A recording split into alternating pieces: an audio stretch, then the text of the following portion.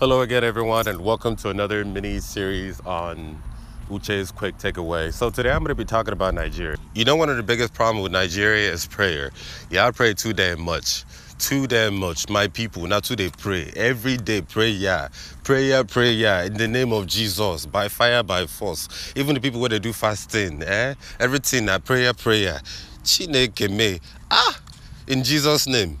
Jesus gang, Jesus babe, everything. It's actually impossible for a Nigerian to have a conversation without adding God, Jesus, quoting the Bible. I don't have a problem with religion at all. I really don't. Me personally, I really don't give a shit. You know, I'm spiritual.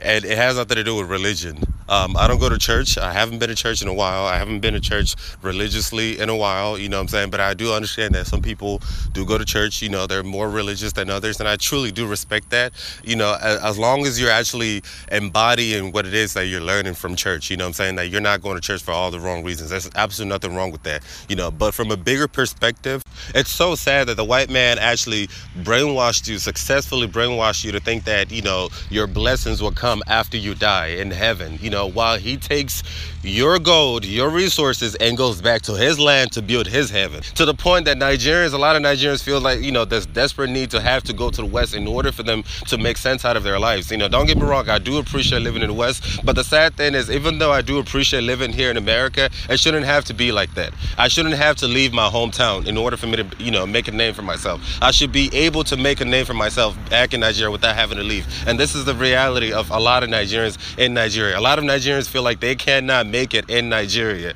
without having some type of association with the West. And we pride ourselves, you know, to be some of the most intelligent people on the planet. You know, everybody always saying, Nigeria carry less, giant of Africa. Giant of Africa where? And today, you see Nigerians are more religious than the actual Europeans.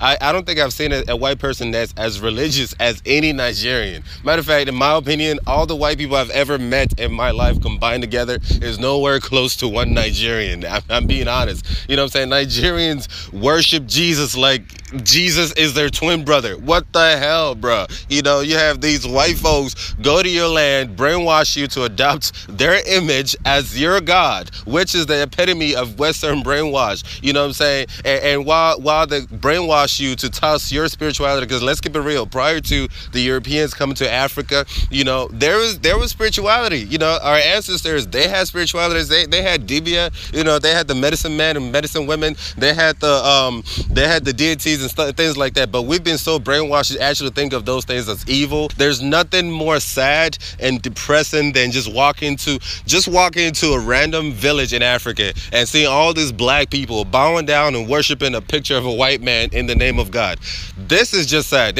Like from a really, really deep part of my soul, this shit makes me so depressed. Like, you have no idea what that means. You know what I'm saying? Like, in Africa, you have all these black people. It's already bad enough that black people, especially Africans, are at the bottom of the barrel. You know, this is really sad. And again, y'all pray too damn much. One quick strategy that I can think of is stop voting for the idiots that keep, you know, taking away your blessings. Look at the people y'all keep voting. Every year you keep voting the same presidents, the same governors. You know, what the heck are these people doing for you? You keep voting them in office every year after year after year. Absolutely nothing's going on in your life. You know, look at the presidential budgets for 2016. Look at the presidential budgets for 2017, 2018. These people embezzled billions of dollars, billions of dollars. I'm not even talking about millions, billions of dollars, you know. And every year you keep hoping, you keep voting for these people and hoping that they will turn your life around. How in the world is that going to happen? Funny thing is, the same clowns y'all keep electing, you know, keep robbing you in front of you in the name of God. I remember a few months ago during this whole COVID thing, the governor of Abia State was being asked, you know, what are his strategies, you know, in order to protect the Abians from COVID-19. His response was just the most ridiculous nonsense ever. This clown actually, Chad, when I tell you, this man actually had the nerve to say, in the Bible, Abia State is the only state in the Bible that say will not have a coronavirus. The promise, Abia is the only state that is mentioned in the Bible. We have a promise from God that none of the diseases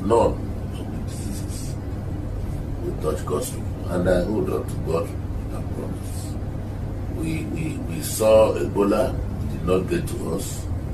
We saw monkey pox, it didn't get to us. Even this one will also pass us by. In Jesus' name. Amen.